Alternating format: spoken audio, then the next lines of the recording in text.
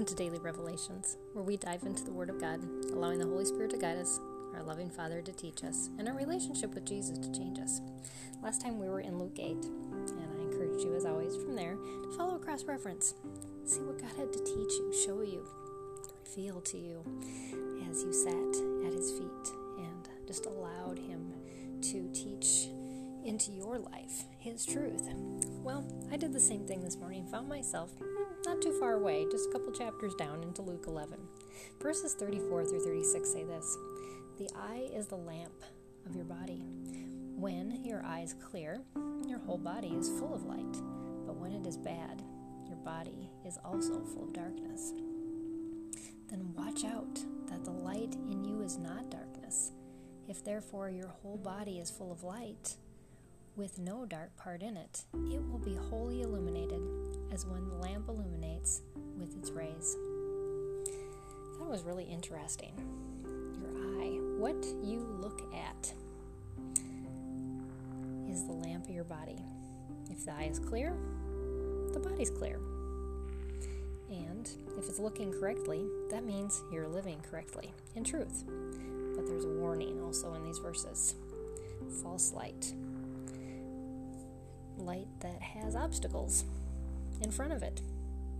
Can hide sin, can hide deception, so we don't even see it.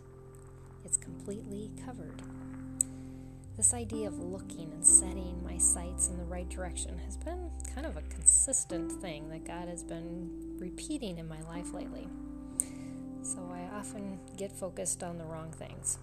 That I know. And usually nothing really bad, but definitely stuff that can pull me off track from where God wants me to be and what He wants me to be setting my sights on. Those are eternal goals that should be driving everything I do instead of those temporary things that tend to sidetrack me really quickly. Those earthly rewards that, they're just so much easier to look at and grasp and way out.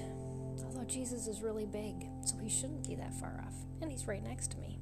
But sometimes I can make Him seem that way because I've got all these other things so close and so tangible and ready to grab at in my life. But the problem is that when my eye is off center, that light just can't get in. It can't get in the way that it used to. It's similar to an aperture on a camera. Yeah, you can adjust to dark conditions, and usually, sometimes it's even more comfortable to not have so much light. But the problem with it is that things lurk in the corners where we don't see them. And this is what Jesus is warning about. God calls us to live within the floodlight of truth, to be fully illuminated, to be focused perfectly on His light, and dispelling all darkness from our sights, focusing only on Him, the light of the world. Yep, that's where our attention and focus need to be. Because if not, we get caught off guard by those things that seem like they're safe lurking in the corner until they take over our entire sight and broadside us.